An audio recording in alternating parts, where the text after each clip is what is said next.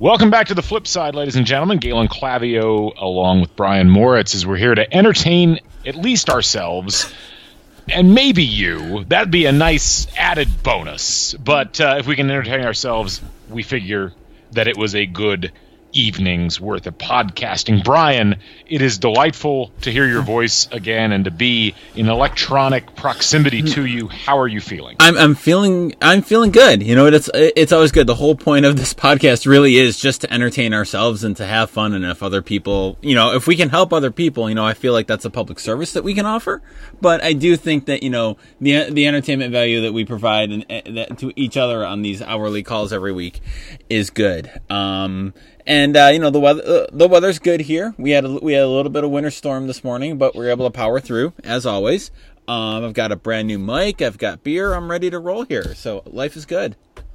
It's really good to hear you sound as buoyant as you sound right now with this new mic. You've mentioned it twice in the first 4 minutes of this call, and I feel like this might be a turning point in the podcast. I feel like it is. It's legitimately like the only new thing I have going for me right now, so that's why I've mentioned it a few times, just because, you know, it's what I've got. But no, it is the Samsung Meteor. I'm going to give it a plug here. The Samsung Meteor mic, USB studio mic for computer recording.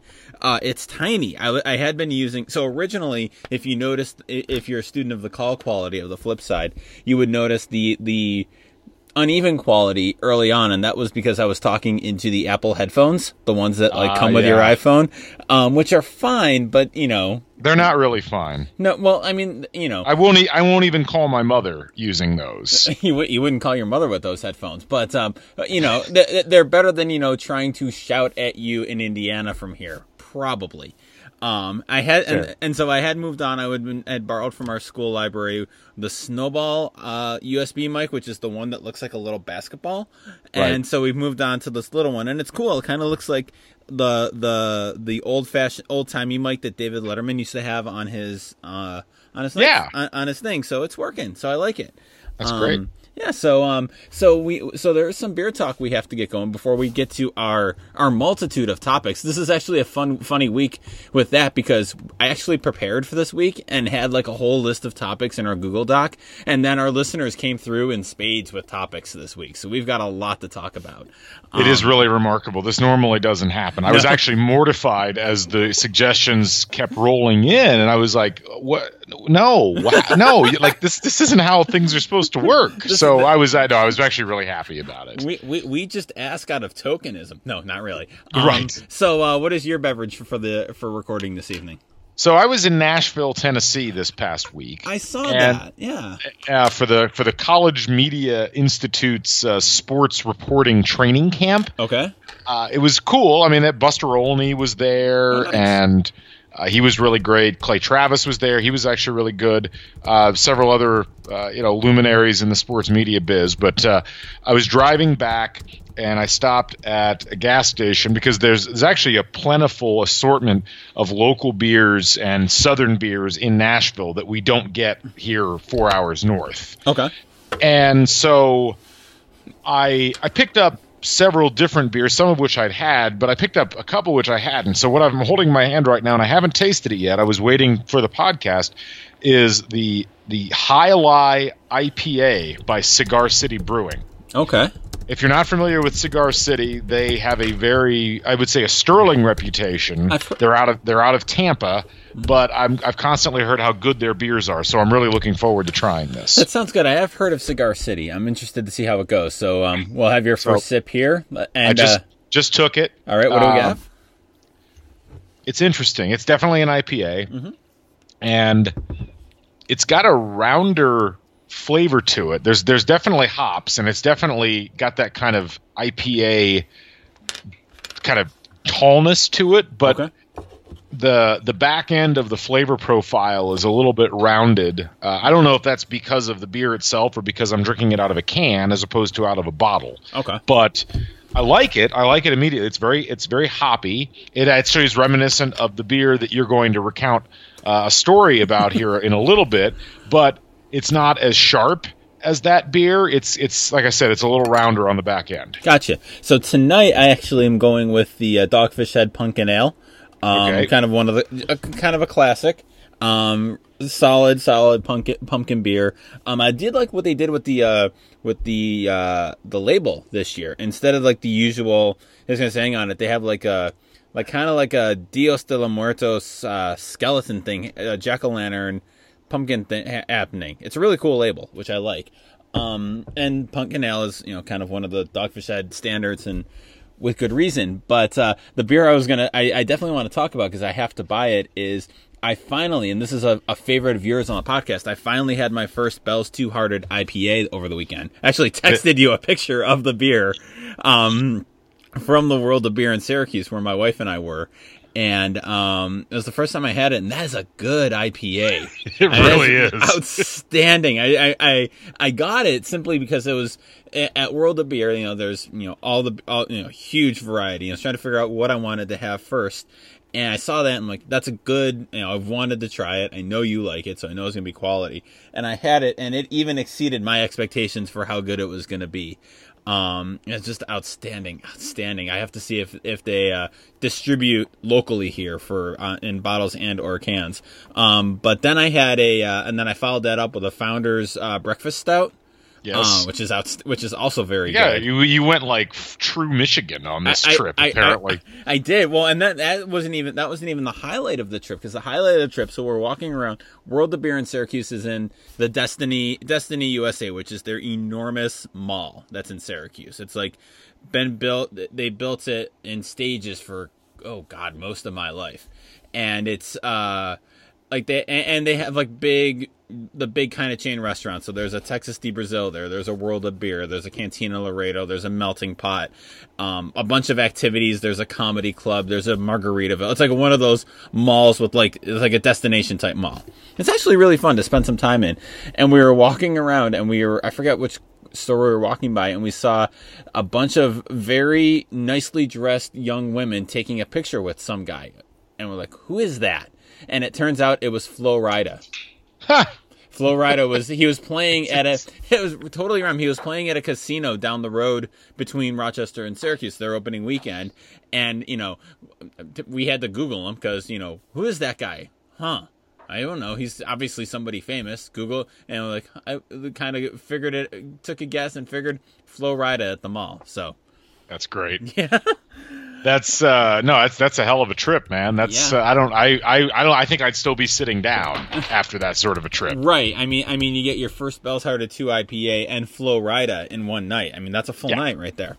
You can't ask for anything more. You really can't in life. So so we have lots of topics to get to from our awesome listeners. And oh my God, people are still commenting on the status. So I don't even know. It's weird. It's like someone cut a vein and right? It's just bleeding all over, right. Which is great. I mean, we like the blood of comments and questions. That's fantastic. Yes. The more, the bloodier, the better. All right. Why don't we do there's the one on Twitter, and then we'll just start going down the Facebook ones, as always. All right. Do you want me to referee these since they all came to my account? Yes, okay. Yes. Why don't you do that? So let's start with the question that popped up on Twitter, which was, I don't know if you've seen the announcement today, but the NCAA announced that they would be trying experimental rules out for the NIT tournament. Okay. Did you see this? No.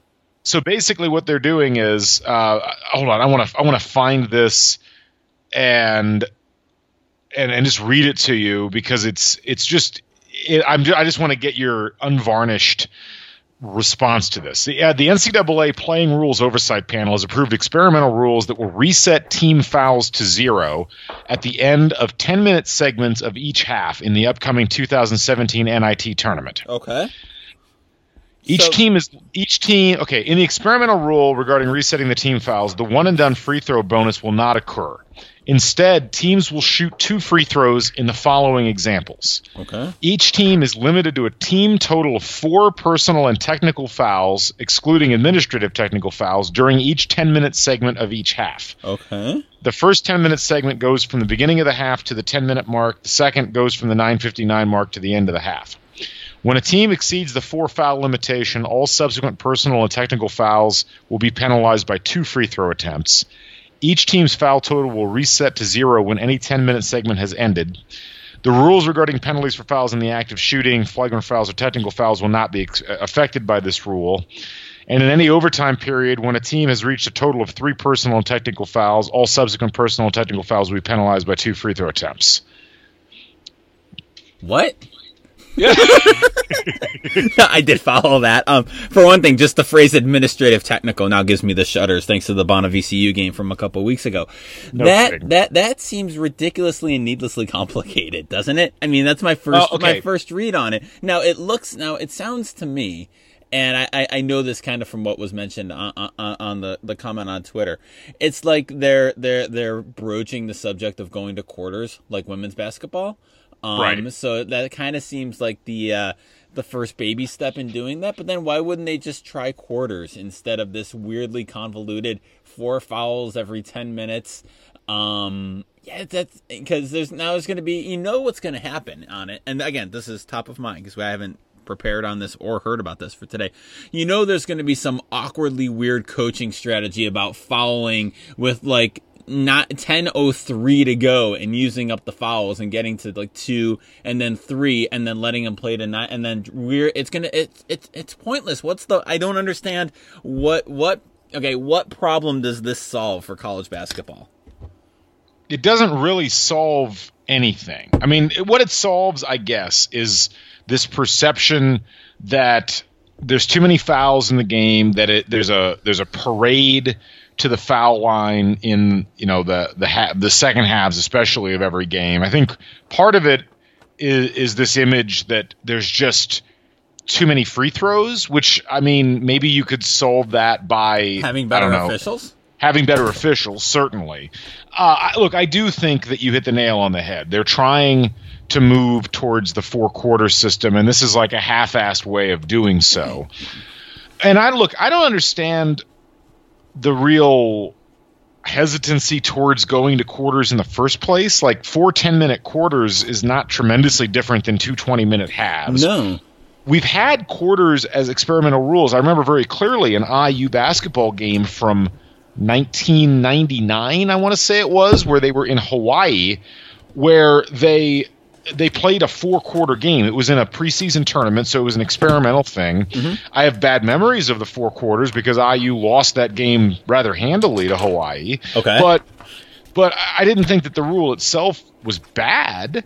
So I don't know. I mean, it's like, why do these half-assed measures? It doesn't make a whole lot of sense. Like, just go to the 4-quarter thing as an experimental rule and see how it works. That's the thing. Like I don't see. Yeah. It's weird. It makes no sense whatsoever. Like, again, I come back to the question of what problem facing college basketball does this solve? And I feel like, I don't know, like I watched a little more college basketball this weekend than I have recently. Just kind of flipping through games while I was at the gym on Saturday. And, there's a lot of, I forget which game it was. So I was watching the first half of Syracuse Pitt. There was the West Virginia State games, whoever they played. And then Florida was playing, I think, I don't know, the other team. I was driving all weekend. Right. I can't really help you. No, I'm not really looking for help. The games are who was playing is immaterial, but it just seemed like now a lot of it I think is the style of play. It's the maddening dribble at the top of the key for 15 seconds, then drive and either try to draw a foul or try to like draw the defense and pass either inside or outside. Like like lack of general ball movement, just kind of generic one-on-one offense that I find distasteful, especially at the skill level of most college players. It's different when it's, Kevin Durant or Russell Westbrook doing that in the NBA. But when you have guys at the college level who aren't at that skill, it's not as appealing to me. But I noticed as I was flipping around and without much emotional attachment to these games, just a lot of fouls being called. And, and it's not to say that, that's not necessarily a straight criticism of the refs, like necessarily. Like I think the refs are to blame, but I think the kind of style of play and the kind of the way the games are being played necessitated that. But it would seem to me like if you're worried about the parade of free throws, then I don't either. There are other ways to do it. To call less contact, or I think the problem is the problem. I think, and maybe you'll agree with me on this, having covered the game. The default mechanism for a lot of college basketball coaches, when they don't have the talent to compete, is to basically make it about physicality and contact. And when you're constantly bumping and fouling the opposition under the conceptualization that they're not going to call every foul, you do kind of damage the game, certainly the offensive game. And rather than it being good defense, what it is basically being overly physical, and that creates a less desirable product for people to watch. Now, there are ways, if you are consistent with it, to get physicality more out of the game, but it requires more than just telling the officials what to do. There also have to be instructions given to the teams, like, look, you're not going to be able to get away with this anymore. Right. I don't know. I think that at the end of the day, because there are so many teams playing college basketball, and because there are so many different levels of talent, ability in college basketball, it's hard for to look at a team and say, well, you shouldn't be able to play this physically, and you're just doing it to compensate for your lack of ability, versus, oh, this is actually just how you play. Like West Virginia is a talented team, right? But they're all over you all the time. Or Louisville's a good example of a team like that. Like it is hard to make those sort of distinctions. So I don't know if there's a solid answer for it, but I don't think that this particular answer is a good one. No, I think this is a terrible one. This is kind of like this weirdly convoluted way to try and attempt to fix something, to kind of fix a symptom rather than address the problem. I don't know. Yeah, that sounds like the NCAA, doesn't it? Oh, totally, absolutely. As long as they give the coaches an extra timeout to deal with that in the quarter system, then I'll feel much better about it. Let's jump to another one of these things here. There was a lot of questions about the IU situation. Okay, we'll tackle that real quick. Questions from Jason Kennedy: IU basketball, time to panic, or was that a couple of weeks ago? Okay. Jonathan Honeywell: is this the year of the Crean buyout / firing? Will Peterson: the economics of buying out a coach for a university athletic program and how it affects mid majors versus high majors. So let me tackle a little bit of that. Okay. For those who haven't followed, Indiana University basketball in dire straits. They lost their 5th game out of 6 at home to Michigan this week. Michigan's not that great of a team. They lost by double digits. They never led at any point during the game. The team looks completely discombobulated. And there's a lot of discontent about the coaching situation. Again, it seems like that's a broken record here at IU, but there's a reason why it's a broken record here at IU. So there's been questions about that. I don't know what the situation is. I mean, the coach has, he'll have, his contract goes to 2020. Okay. There's still a $4 million buyout, but there's also a lot of apathy in the fan base, and that's never a good sign, particularly at a place like Indiana, where you would expect there to be a lot of excitement always about the basketball program. Sure. So what happens, I don't have a good read on it. Like, the basketball part of me says, well, there needs to be a change because there's too much talent on the team for them to be playing this poorly. The kind of multiple times burned fan in me says nothing's going to change here with this situation. But the buyout situation is kind of interesting. It's like, at what point does it become economical to buy out a coach? So Tom Crean's buyout right now is $4 million. Okay. His contract, he makes about $3.1 million a year. That buyout drops to $1 million in July. Okay. But most of the time you don't make a coaching change that late in the cycle. Right. So I don't know. I mean, and certainly for a program like IU, they could afford it. It might make it difficult to get a top dollar ready for a coach when you're trying to hire one, because that's a lot of green to lay out. Now, certainly for a mid-major, it's a lot more difficult to swallow that sort of a salary. But then again, a lot of times the salaries aren't really approaching the numbers that you're seeing at the major college level. Right, but there's still like $1 million to a St. Bonaventure is as big a hit, if not more of a hit, as far as ratios go than $4 million is to an IU. I don't know. I come to IU basketball specifically through you, through Matt Zimmerman, and through my other friends that I've made through Ajax and at IU. And I have not sensed a lot of happiness around the Hoosier program for the past couple of years, for a lot of the years that I've known you guys, actually.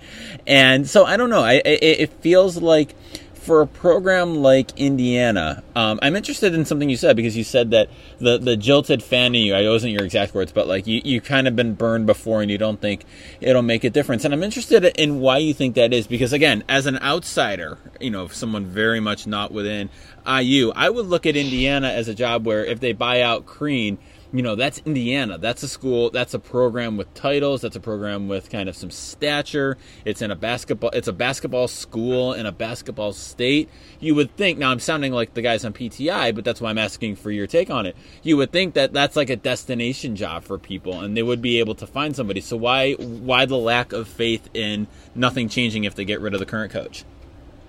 No, that's not what I meant. Okay. I don't think that they're going to change the current coach. Okay. Sorry, misunderstood. Like I don't have a lot of faith right now that at the end of the day there's going to be a change made. Okay. Got it. No, it's fine, and that comes from what's been, frankly, I think a disappointing overall tenure that Crean's been here, but also we dealt with this with Mike Davis a decade ago, where they missed the NCAA tournament in 2004, and no change was made, and everybody was shocked. And then in 2005, they missed the tournament again, and no change was made, and everybody was infuriated. And then in 2006, they finally made a change, and they went out and hired, the guy that ended up landing them on probation. Right. So it's just been. It's been a rough go, I think, for a lot of IU fans, and I think a lot of fans, myself included, really felt that this time, with Crean was going to be different. And I mean, it's been better, but it hasn't reached the heights of what you were just describing. The whole, we're Indiana, we've won titles, stuff like that. If anything, I think it's been disappointing because a lot of IU fans, frankly, seem to have settled for the vision that this is actually not that special of a program anymore. That's become a common motif among the Crean defenders, particularly in the media, this idea that, IU's not that special of a program anymore because, they haven't won a title since 1987, and, prior to 2013, they hadn't been to a Sweet 16 since 2002. That, those sorts of things have kind of seeped into the fan base, and I think to some degree the fans have started to believe that the bloom is completely off the IU rose, and that there's they're no longer in the same conversation as the Blue Bloods. And to me, that's very backwards thinking for a number of reasons.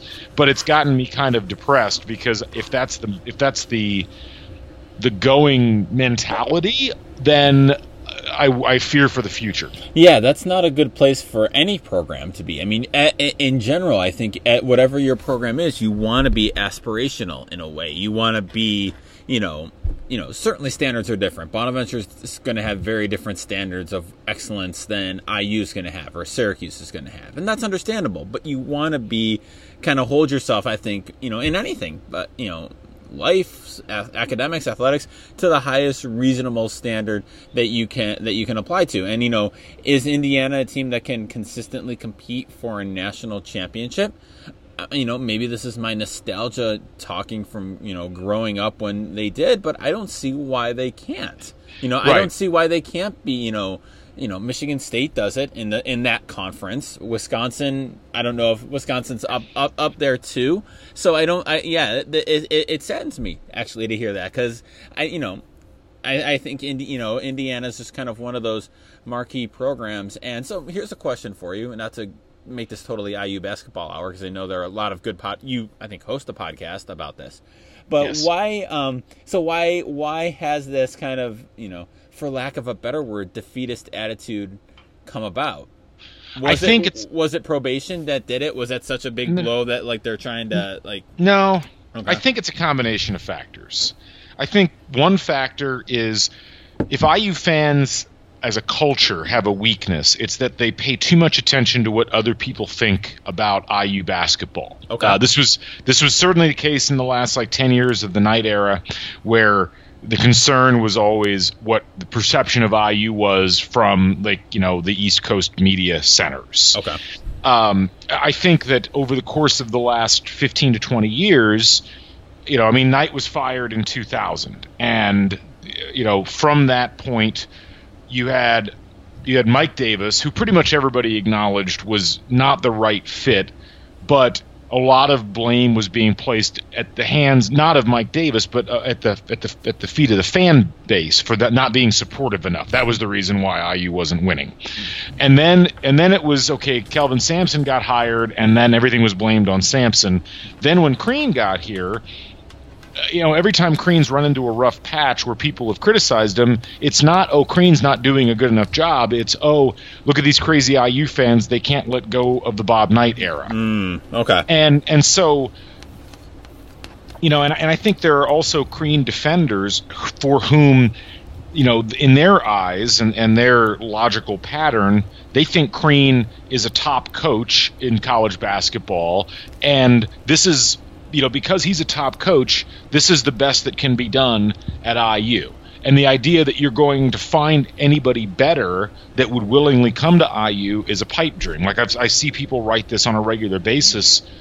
These are professional media members, bloggers, people who regularly write about college basketball saying this. And to me, that's tremendously backwards thinking. It's contrary to how college basketball works in most circles, and yet that seems to be the prevailing attitude of a lot of people here, at least people that cover the team, or people that are supporters of Crean within the fan base. And so I don't have a good answer for you other than I think if one of the big issues, frankly, also is every time you turn on the television and IU comes up, and I think you liked a tweet that was sent out earlier that related to this. Every time that IU and Tom Crean get mentioned, the national media members immediately hop up and say, Tom Crean's a great coach, and I don't see how he could be on the hot seat. They've had so many injuries this year. And, 3 years ago when they missed the NCAA tournament, it was, Tom Crean can't be expected to compete. They had 2 picks in the top 4 of the NBA draft in the previous year. And then, the next year when they were on the bubble, it was, they've had disciplinary problems, and Tom Crean can't control what goes on with his roster. It's always excuses, and it's always Tom Crean's a great coach. The criticism of him is unwarranted, regardless of what the criticism is. It's always unwarranted, and it's coming from guys like Seth Greenberg and from Gary Parrish and from people, Jeff Goodman, people who are in positions where you would think, these people watch college basketball all the time. They know what they're talking about. Yet, there was the CBS podcast today, it was Parrish and Norlander, and they were talking about how, they can't imagine why Crean would be on the hot seat, and they just had so many injuries this year, and that's really the only reason why they're struggling, which if you've watched the games is just so, absolutely untrue. It makes you bang your head against the wall, but that ends up becoming the national perception. And again, outsider's perspective, but I'm not saying Tom Crean's a good coach or a bad coach. I mean, he went to a Final Four at Marquette, but he had Dwayne Wade. I mean, it's and that was also 14 years ago, right? It's hard to screw up a team when you have Dwayne Wade in college. I mean, especially, it was Dwayne Wade. He was a senior, right? So it wasn't like... Well, he was he was a second-year player. I don't think he was a senior. He went to the NBA right after that. Okay. That's right. But still, it's like LeBron's high school coach getting chances. And not to say he's not a bad coach, but it always helps when you have talent on that. So, all right, we should probably move off of IU basketball. Not that it's not a great topic, but like you said, you have lots of topics. I will say on the... buying out a coach for a university athletic program. I know economics always play a role on it. I sometimes get into arguments, and this gets into pros too, but colleges as well. I tend to think, there's no real, no nobility in stability. I always feel like I'd rather get rid of a coach of my team a year too early than a year too late.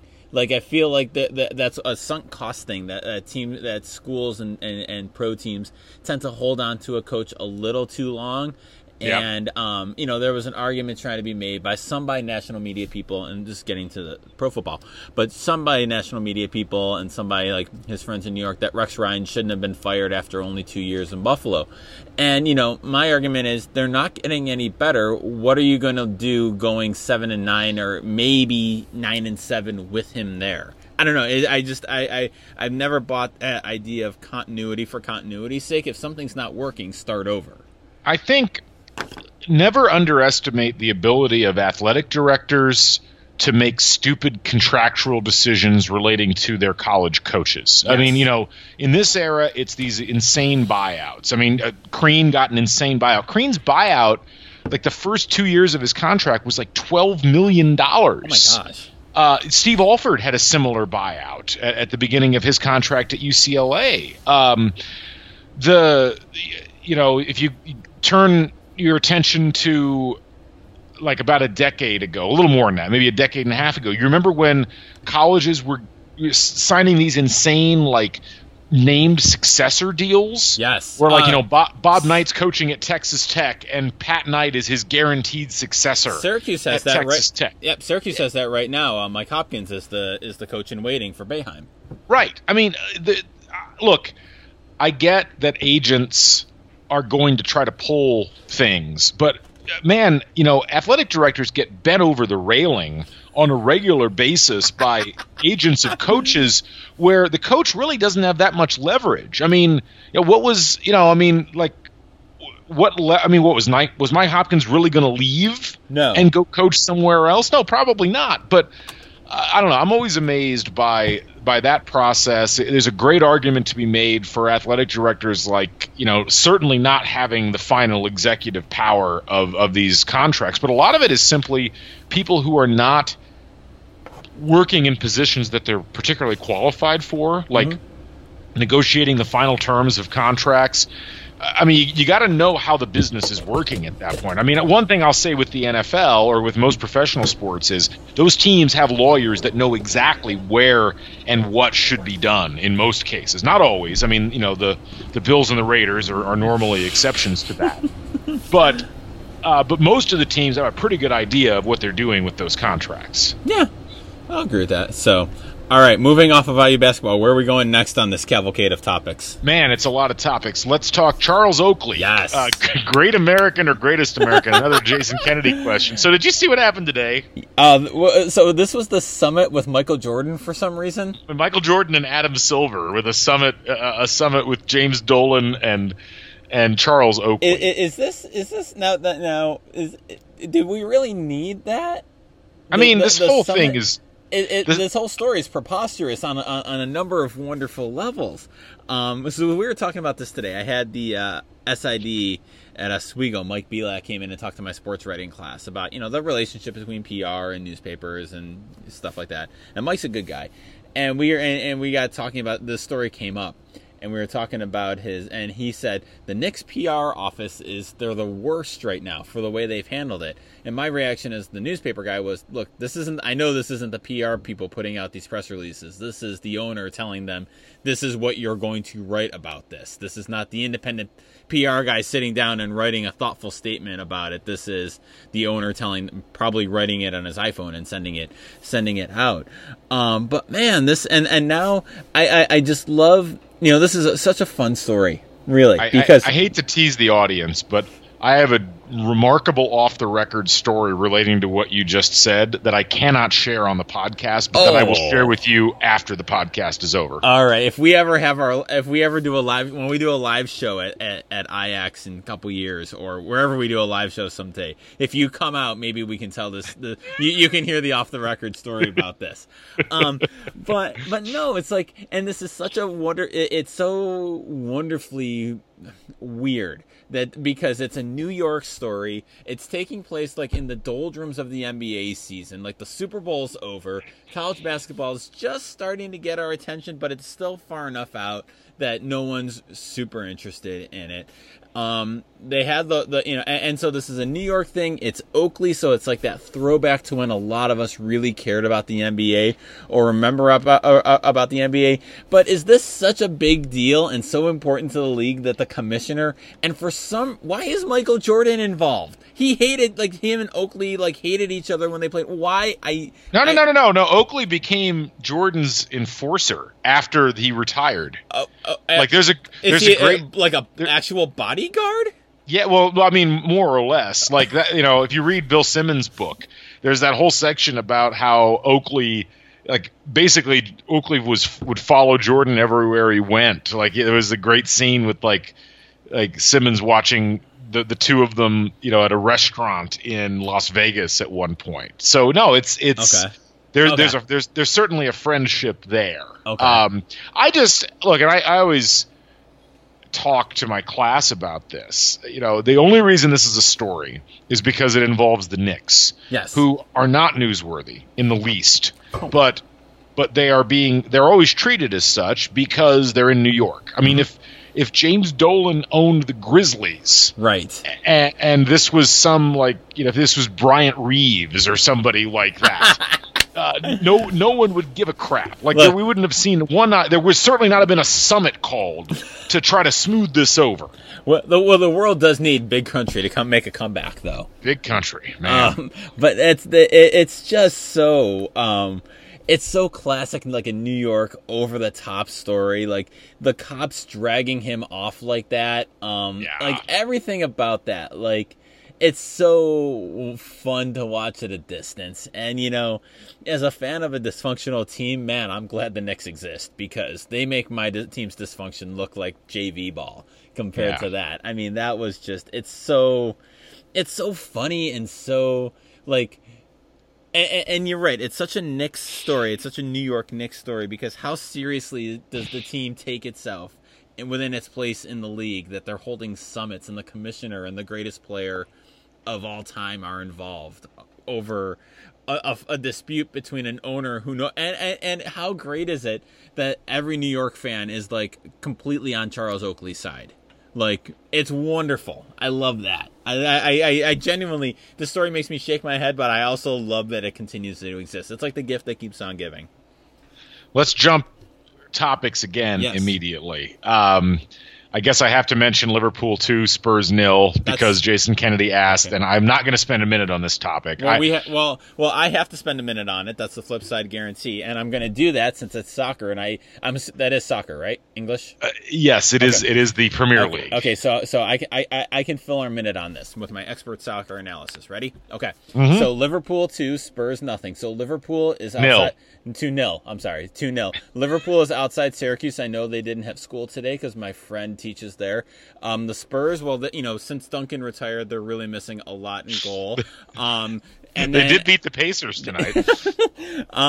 So see, that's why they're tired. I mean, they already beat the Pacers, so now they're being asked to play Liverpool on the same night. That's really a disadvantage for them. I mean, Liverpool should be ashamed that they're only up 2-0 on this. And they didn't have school today because of the snow, so they're well rested. They didn't have class.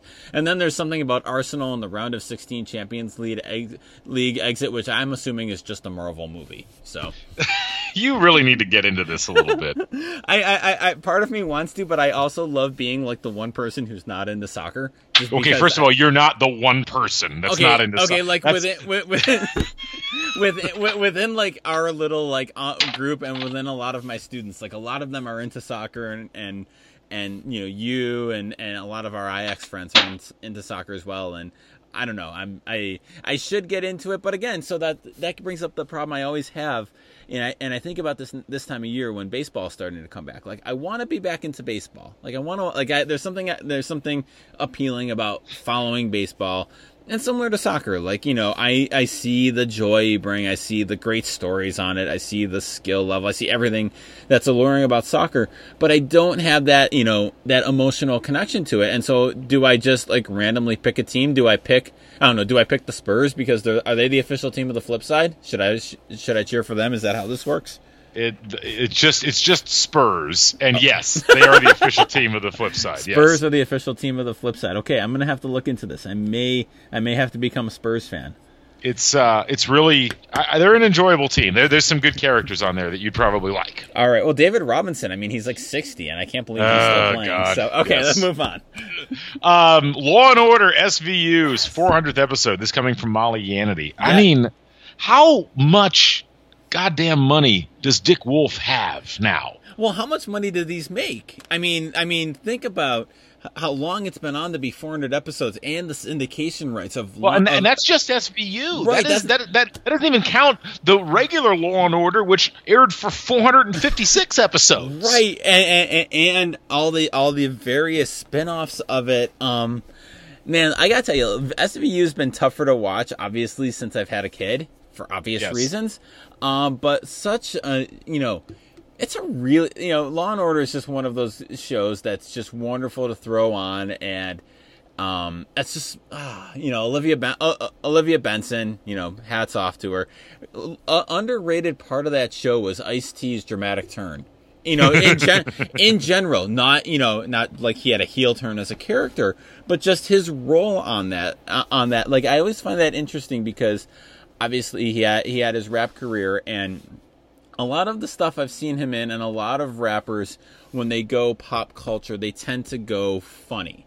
Like, they tend to be unexpectedly funny. Like, obviously, the big example of that would be Snoop Dogg, kind of making a career out of that. Ice Cube, in a way, kind of, going that route as well, in a way, kind of skewing funny, skewing as an easy way to go to a wide audience. And Ice-T can be really funny. I've seen in interviews, but he went dramatic here, and he's not the main star of this. Like, he's at least third or fourth bill, kind of, when you think of that show, and just always really, really solid, really well, a real good character actor on that show. So, kind of underrated aspect of that show, I think. So I got to be honest. I mean, like everybody else, I watched the original Law and Order quite a bit, right. and really from the beginning. Like, I think I can remember like watching original episodes in the George Zunza era. Oof. Which that was like the original pairing of back. This was back when Michael Moriarty was the DA and right. and all the of ADA, that. The ADA. Through the ADA. I'm sorry. Yes. And I watched that for a while. SVU came out a bit later, and I never really got into it. It just never really. I mean, I knew it was there, and I certainly had nothing against it. And it had Richard Belzer, who I really enjoyed in Homicide. Mm-hmm. But it was like at a point where I had kind of tired on the formula, and that's the thing about Law and Order, any of the Law and Orders, that I struggle with after a while is, even though it's like the blessing and the curse, you know exactly what you're getting with a Law and Order episode. Right. I mean, the dramatic arc is exactly the same in each one. You know that, at approximately the 28-minute mark, they're switching over from the cop side of things to the DA side of things. And I got a little tired of that after a while. And so I was willing to accept it, with Law and Order, the original, because I was still following the characters to some degree. But man, starting a new series where you didn't get that much of a difference, and it was just like, I don't know if I can keep doing this. So I have nothing against it per se, but it was not something that I was ever really able to sink my teeth into at the same level. But at the same time, like, you nailed it, like that formula. I think that after a while, it can wear on you, but that's also the great comfort of the Law and Order, family, right? You can click on it, and no matter when you click on it, you can kind of pick up within a few minutes where in the hour you are, and you know what's going to happen. You know there's going to be that weird twist with about 8 minutes to go that kind of throws the case into chaos, and just it's wonderful. And you mentioned Homicide. Is there a more underrated show in the history of TV than Homicide? I'm thinking. That might be a topic for a future week, but that's got to be high on the list of. Truly underrated. People don't talk about it in terms of great TV, and I mean, it's the pre-show to The Wire. It's Sports Night. It is to The Wire what Sports Night is to West Wing. Right. Well, and I think the problem with Homicide was twofold. One, it was about 10 years too early. No question. Like Homicide on HBO might have been the greatest show in history. Right. It was called The Wire. Well, okay. I think Homicide would have been better because I think Homicide had a better ensemble cast for its first 4 years. Okay. I mean, that was a dynamite cast. I mean, you know, from Andre Braugher to Yaphet Kotto to to Belzer, who I mentioned earlier, to all to Ned Beatty. I mean, just all the way down the line. It was a really amazing cast, and yet it was too early. And the other issue with Homicide was that they kind of ruined it in the last season because somebody got into control of programming at NBC and decided what we wanted was more relationships as opposed to more of what made Homicide a really good show. Mm-hmm. It is interesting though because everybody forgets about the Homicide movie. Did you ever see this? The made-for-TV movie? If I did, I've forgotten it. I know it exists, but I'm trying to remember. I don't remember it really well. It was one of the more remarkable things because, like, I stopped watching the last season. Like, it was just not a good show anymore, and I was really depressed about it. And then it just ended, and then it was gone for like 5 years. And then in like 2000 or 2001, there was this Homicide: Life on the Street movie, and I mean, the whole premise is Yaphet Kotto's character gets shot and killed while running for mayor, and basically they get the band back together to try to solve the crime. And it ended up, being a really, really touching kind of last go-around to that show that it was completely unexpected. It just kind of came out of nowhere. And I think it came like right as The Wire was starting. Okay. But anyway, I agree with you. It was a tremendously underrated show, and it was really one of the early 90s like precursors to the golden age of television that we've been experiencing for the last decade or so. Right. Anyway, let's jump to another topic as we're burning through these, and we're still not anywhere closer to the end of it. And people are still adding them. Yeah, I don't know what the hell happened. Like, where have these people been over the course of this show? By the way, before we go on, I finished the High Lie Cigar City. So okay. My Insta review, it's a little too hoppy. Okay. Like, you mentioned Bell's Two Hearted. Bell's Two Hearted has, like, to me, the perfect hop balance. I'll buy that, absolutely. For an IPA. High Lie was a little too hoppy for my taste. But I have another Cigar City that I'm about to try for the first time. Okay. This is the Invasion Pale Ale. Okay. So let's try this and see how it is. All right, let's see. That's very good. All right. That's very good. It is definitely not nearly as hoppy. It's got a little bit of a hop profile, but it's a lot smoother. Man, I will continue to report on this as time goes. All right. But all right. Develop it. # developing news. So yes. All right. Anyway, where are we going next? Where are we going next on this? Well, I think we got to just work down the list. Hillary Horry asks about the twins. Do you want to take that one? So let's see, the twins. Well, I look, what made it really great was that it was Danny DeVito and Arnold Schwarzenegger, and they really don't look at all alike, and yet they were twins, and that's what made the movie art. I was 50-50 whether you were going to go Danny DeVito or Justin Morneau. All right, so is this in reference to anything specific, like a specific twins, or it's in reference to the announcement that Beyonce is expecting twins? Oh, yes, that's a thing that happened, and that does tie into. I know it's a few questions down. It kind of ties into Matt Zimmerman's question from the Grammys. I had an unpopular opinion about Beyonce's performance that I stopped sharing when I realized Piers Morgan was saying similar things, and so I decided that's like where you're right and wrong at the same time. Right, exactly. So I'm like, I'm just gonna leave this one alone.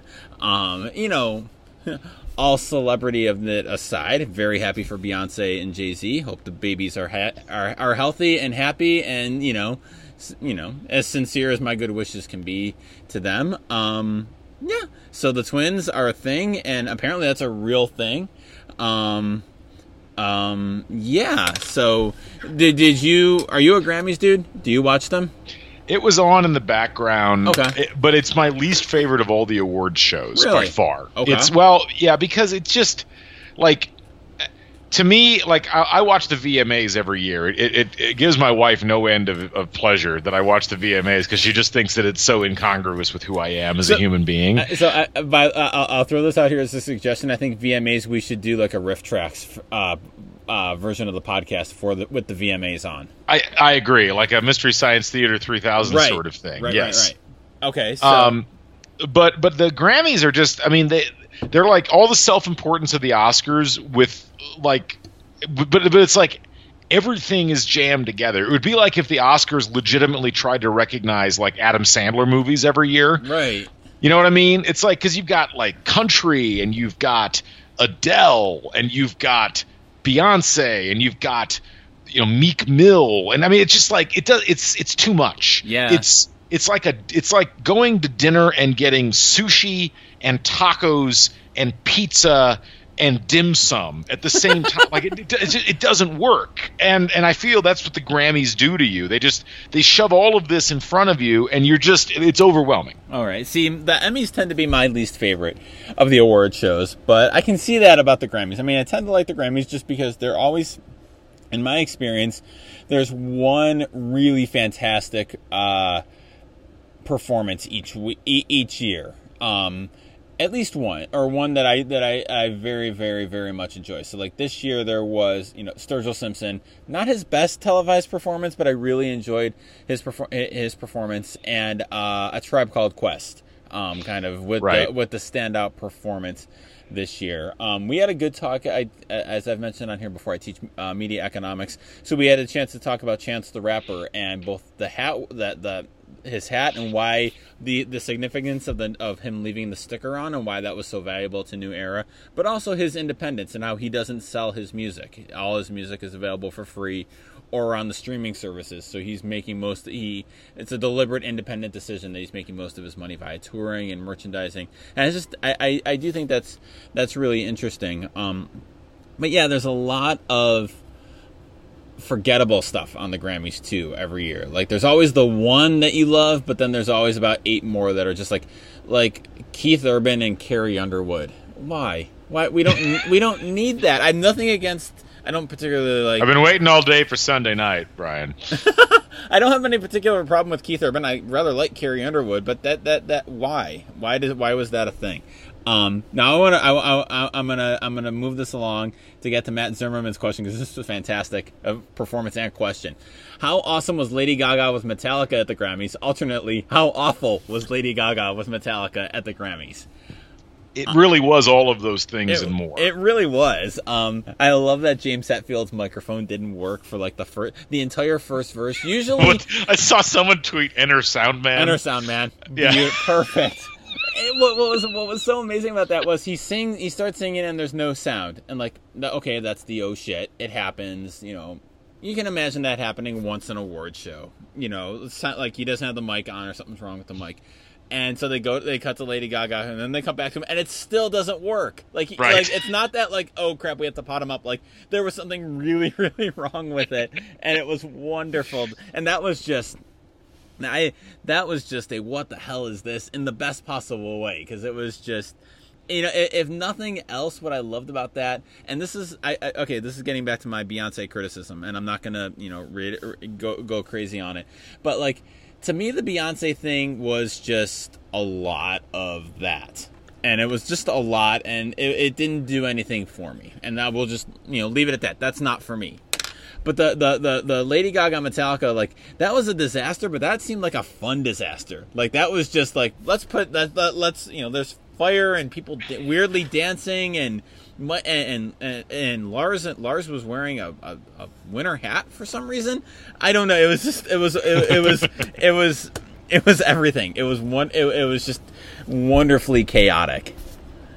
I mean, yeah, I agree with all those things. I really don't have anything to add on this. I mean, I saw it happen, but it didn't really register with me that much because I wasn't waiting for it, and I frankly had the sound down pretty low. Gotcha. While it was going on. So I will take your word for all of those things. But I will say this: I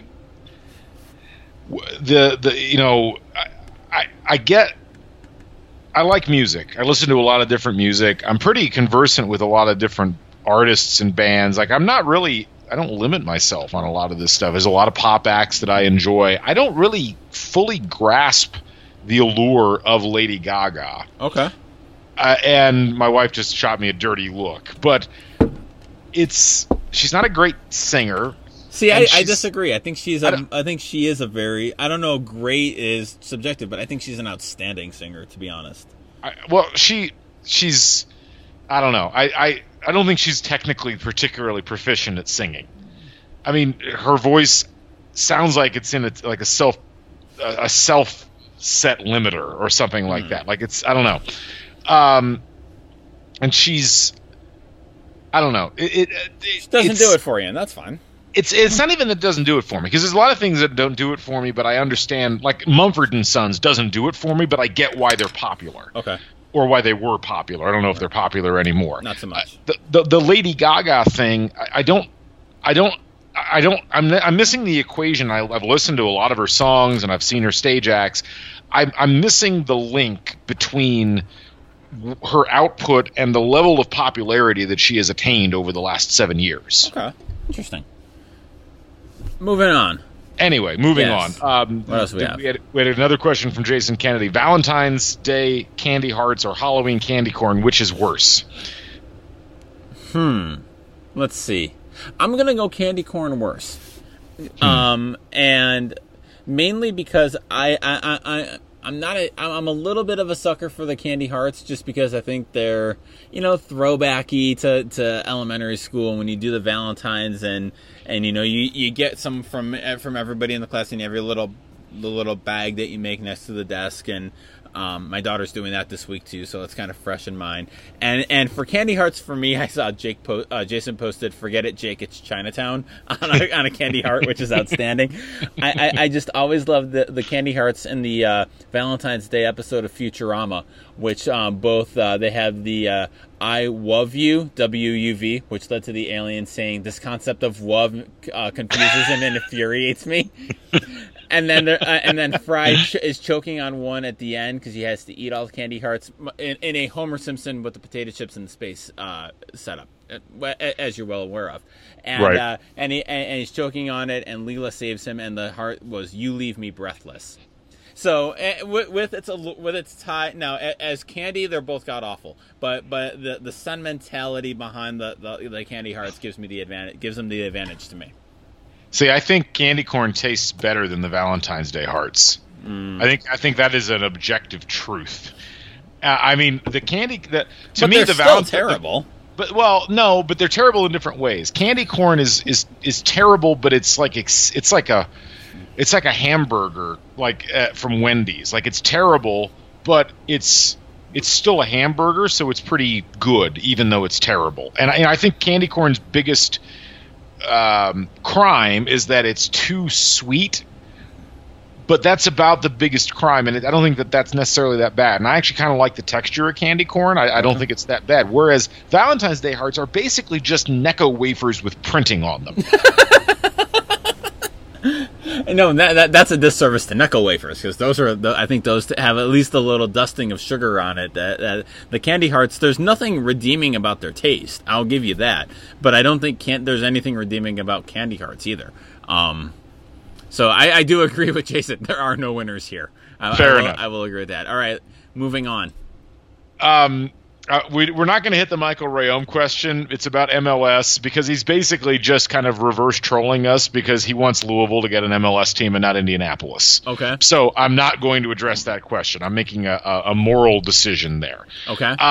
Last question we had here is actually more of a statement from Matt Blaska. We skipped over your lovely wife's the Trump Mar-a-Lago. I'm not skipping over that. We're going to come back to that one. Oh, gotcha. Okay. But I wanted to get to this Matt Blaska one because it's sports related. Okay. I didn't want to get to the heavy stuff, Right. But this Bart Hubbock thing, where Bart Hubbock, who was the NFL reporter for the New York Post, got fired after posting a tweet criticizing Trump's inauguration, and now he's suing the Post. So so for those who aren't familiar with the background of this, Hubbock tweeted something. It was he tweeted 12/7/41 9/11/01 1/20/17. Right. And his argument was, well, I did it on my own time, on my own computer, and so therefore being fired for that is not acceptable. Right. It violates my free speech. What are your thoughts on this? I think it's a load of hooey. Which part? Hubbock's argument from a legal standpoint. Now, I agree with him politically. However, here's the. I was reading about this last week, and they were talking to some employment lawyers about that. And basically, in New York's an at-will state, so employers can fire you for cause. And if the New York Post has this, I should say, I should back up, and I'm reframing my argument in here. I think that from a strictly legal suing standpoint, I think Hubbock's case is hooey. I don't think he's going to win. On the bigger question of the moral high ground, I think the Post is very wrong for firing him over this. I feel like, this is the thing you see a lot with newspapers, and I know this from people I know in the industry who have been told, on your Twitter feed, do not, engage politically. Do not, it's that separation. You don't advocate for a public opinion. You don't, or a political opinion. We're supposed to be neutral. We're supposed to be unbiased. We're supposed to be objective. All blah, blah, blah, blah, blah, all this stuff. And I don't know. It bothers me because I think that there is, there's no real objectivity. We all have our political viewpoints. We all have our opinions on it. Hubbock's a sports writer, so what his political opinion isn't going to really influence his coverage of the NFL. Even more so than whether a political reporter had tweeted this out, but especially a sports reporter, I don't think that has anything. I think that the Post is a very it's well known as a conservative paper. It's the conservative tabloid in New York City. So it's basically the only conservative paper in New York City, right? Well, the mask of the big papers. So it's owned by Rupert Murdoch. So you have that it looks like he was criticizing our guy on it. On the bigger issue, I think it's crap that the Post fired him. Reading what I did from a legal perspective, I don't think he has much of an argument in his lawsuit. I think he wins the war in the greater message, but I don't think he wins the case. Okay.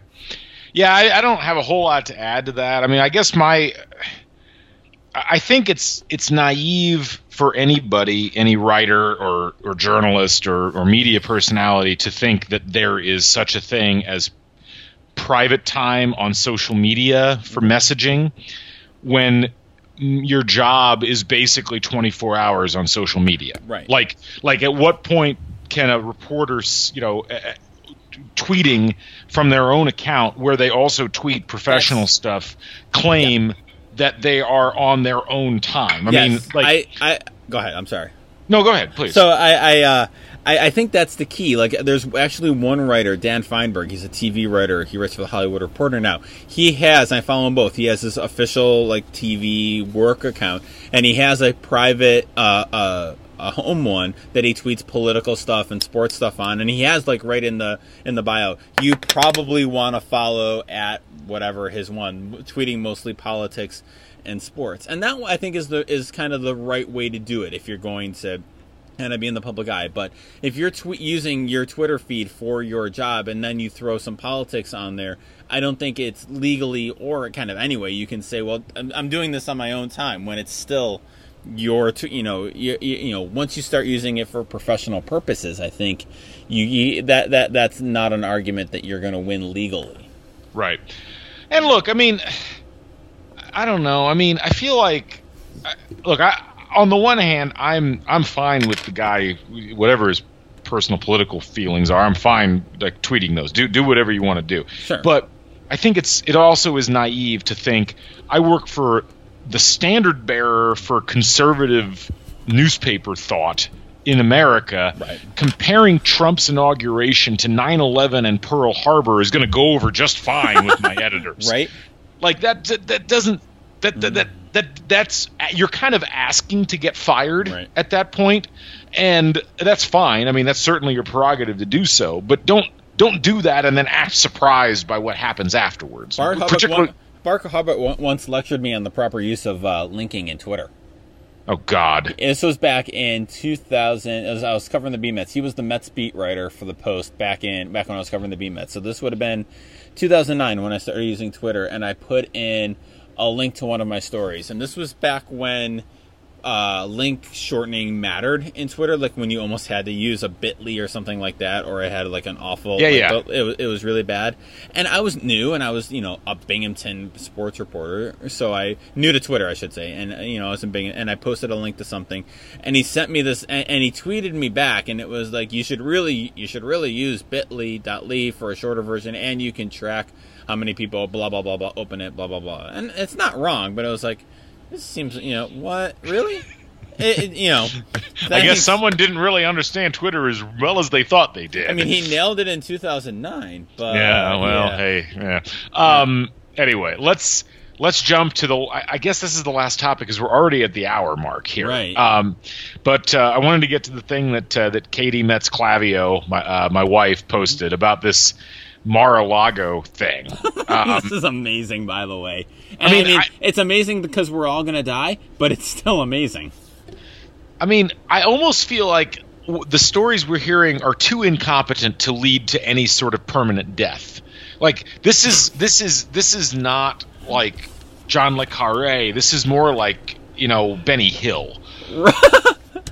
I mean, this is like a bad Monty Python episode. This is not the real Bond Casino Royale. This is the Peter Sellers Casino Royale from the 60s that made fun of all the Bond movies. Right, exactly. Like, that's really the feeling. So for those who haven't seen this story, basically, Trump was at a dinner in Mar-a-Lago, which is Trump's resort, and there's donors there. And there are pictures that are taken and posted on Facebook by this donor, which have the Japanese Prime Minister there and a couple of others. But one of the items is a picture of the guy who is in the Trump entourage who's holding the nuclear football. And I mean, what else was in this? Oh God! So they also got the phone call about North Korea's missile test, right? And they were openly talking about it and like taking the call and talking about it like in the dining room of the Trump Club of Del-Lago. So it's basically like in the middle. Like they didn't even go to a closet somewhere or like the kitchen. They were doing like in the dining room where all these people are just sitting around. All these rich people and donors are just like having dinner and hanging out in proximity to the president. And they're having this national security conversation of like North Korea is testing a potential intercontinental ballistic missile. Yeah, it's I love and I love it like again in the incompetence that's not going to lead to death, I hope. But like the guy who, so the guy's there with the nuclear football, and I don't know what I love more. That he decided to pose for a picture with a guy because you figure at some point he would say, no, I can't take photos. I'm literally holding the codes that will annihilate planet Earth. No, thank you. That the guy said, you've got the nuclear football. I want to take your picture. Let's be honest. I would totally ask him to take a picture. And then he posted it to Facebook and like bragged about it. It was not like, this is amazing. I mean, I would take a picture of the guy with the nuclear football. I mean, I'm not going to lie. You would probably brag about it too. I would probably, I don't think you if you have that much money, I don't think that rich Brian Moritz is really going to go through the process of thinking, I can't post this picture. This guy has the nuclear codes. If I'm rich enough to be in there, I'm trying to see how much it takes him to open the thing so I can see the codes. Like absolutely. I don't care the picture. I want to see what's in the case. Is it actually codes? Is it like a Goldfinger thing with the knobs? Is it just like a flash drive. I want to see is it actually a football? I want to see this. You saw this thing that I think it might have been Politico, it might have been the Washington Post. I can't even keep track of who's writing these stories now. But where the article about how the intelligence community has stopped giving stopped giving Trump. I almost said Crean. That's great. Maybe they could switch jobs. I can't imagine Crean with the nuclear football either. But stop giving Trump his full security briefing because they're convinced that there's a mole for the Kremlin in the White House. Right, which is totally normal that the president doesn't get the full intelligence briefing. That's totally fine. There's no problem with that. I don't think my wife had heard this story. She just shot me a look like, "What are you talking about?" But anyway, so this got me thinking. What if, instead of the nuclear football, instead of the actual launch codes and so forth, it's like an actual football? No. Well, that's the thing. Like, what if the intelligence community has been like, we really can't send this out with him. So instead of the actual nuclear codes, we're just going to put like an Epicurious recipe. He's gonna demand that we bomb North Korea or somebody, and he's gonna demand the briefcase, and they open it and they hand it to him, and it's just like Beef Wellington. I like the idea that it's actually like a Nerf football with like nuclear, like nuclear football, nuclear written on it, and that's the nuclear football. And the actual codes are like Obama still got him, like he didn't give them up. He's like kite surfing, and he still got him because he knows better. What amazingness! It really is quite amazing. It's fantastic. So. Anyway, I think we're out of time. We never got to any of your topics, and we need to. But I think they'll all survive until next week. I think so. Yeah, there's nothing that's super time worthy on this. I did like I will put this as reading for people. The piece from the Observer last week about it was a guy who worked with Tucker Max and did his marketing, and basically how he recommends dealing with kind of the alt-right trolls is really interesting and really good, and really kind of, I think for a lot of people will challenge in a very good way their thoughts on how they should, the fears of normalizing everything that's going on. And I like to think that he would approve of how we handled the Trump nuclear football situation here. I think that's kind of getting at a healthier way to deal with it than to freak out too much over it. But that's really good. So I'll put that in show notes for today. And we will talk about that next week. I think that's an important one. And that it particularly is interesting when you combine it with the media freak out about the idea that Hillary Clinton's going to run for president again in 2020. Oh, is that a thing? Oh, that was all over today. Like the Washington Post had something, Politico had something yesterday. You need to go look this up. Man, you go to one faculty assembly meeting and the world just almost ends on you. It's more than you can keep up with. Right? Anyway, yeah, we need to wrap up now. We got to save our voices. Right. I don't know for what, but we got to save our voices. But Brian, any final thoughts before we bid adieu to this thing? No. I think as always we've just helped a lot of people. So we've certainly helped ourselves, and that's really the important part. Right. But anyway, thank you folks for listening, and thank you, Brian, for being a willing participant in this whole hour. And I hope you're watching the Westminster show in the background right now. They've got the ridiculous looking poodle. Why are these poodles? I've never understood the concept behind the poodle. Like, why is the poodle of all the dogs the only one that gets like a specialized shaving pattern? I don't know. I don't like poodle night. I'm the big dog night. I'm the lab. I'm the golden. The poodle night is just it's far too fancy and foo-foo-y for me. Not. Wow. But at least they're not cats. At least they. Speaking of Goldens, my Golden just knocked my microphone almost off my face. So, on that note, let's go ahead and finish things up. Thanks to all you folks for listening. Thank you, Brian, and thank you to everybody for your contributions throughout the course of the evening. I am Galen Clavio. This is The Flip Side, and we will catch you on the flip side. So long, everybody. See it.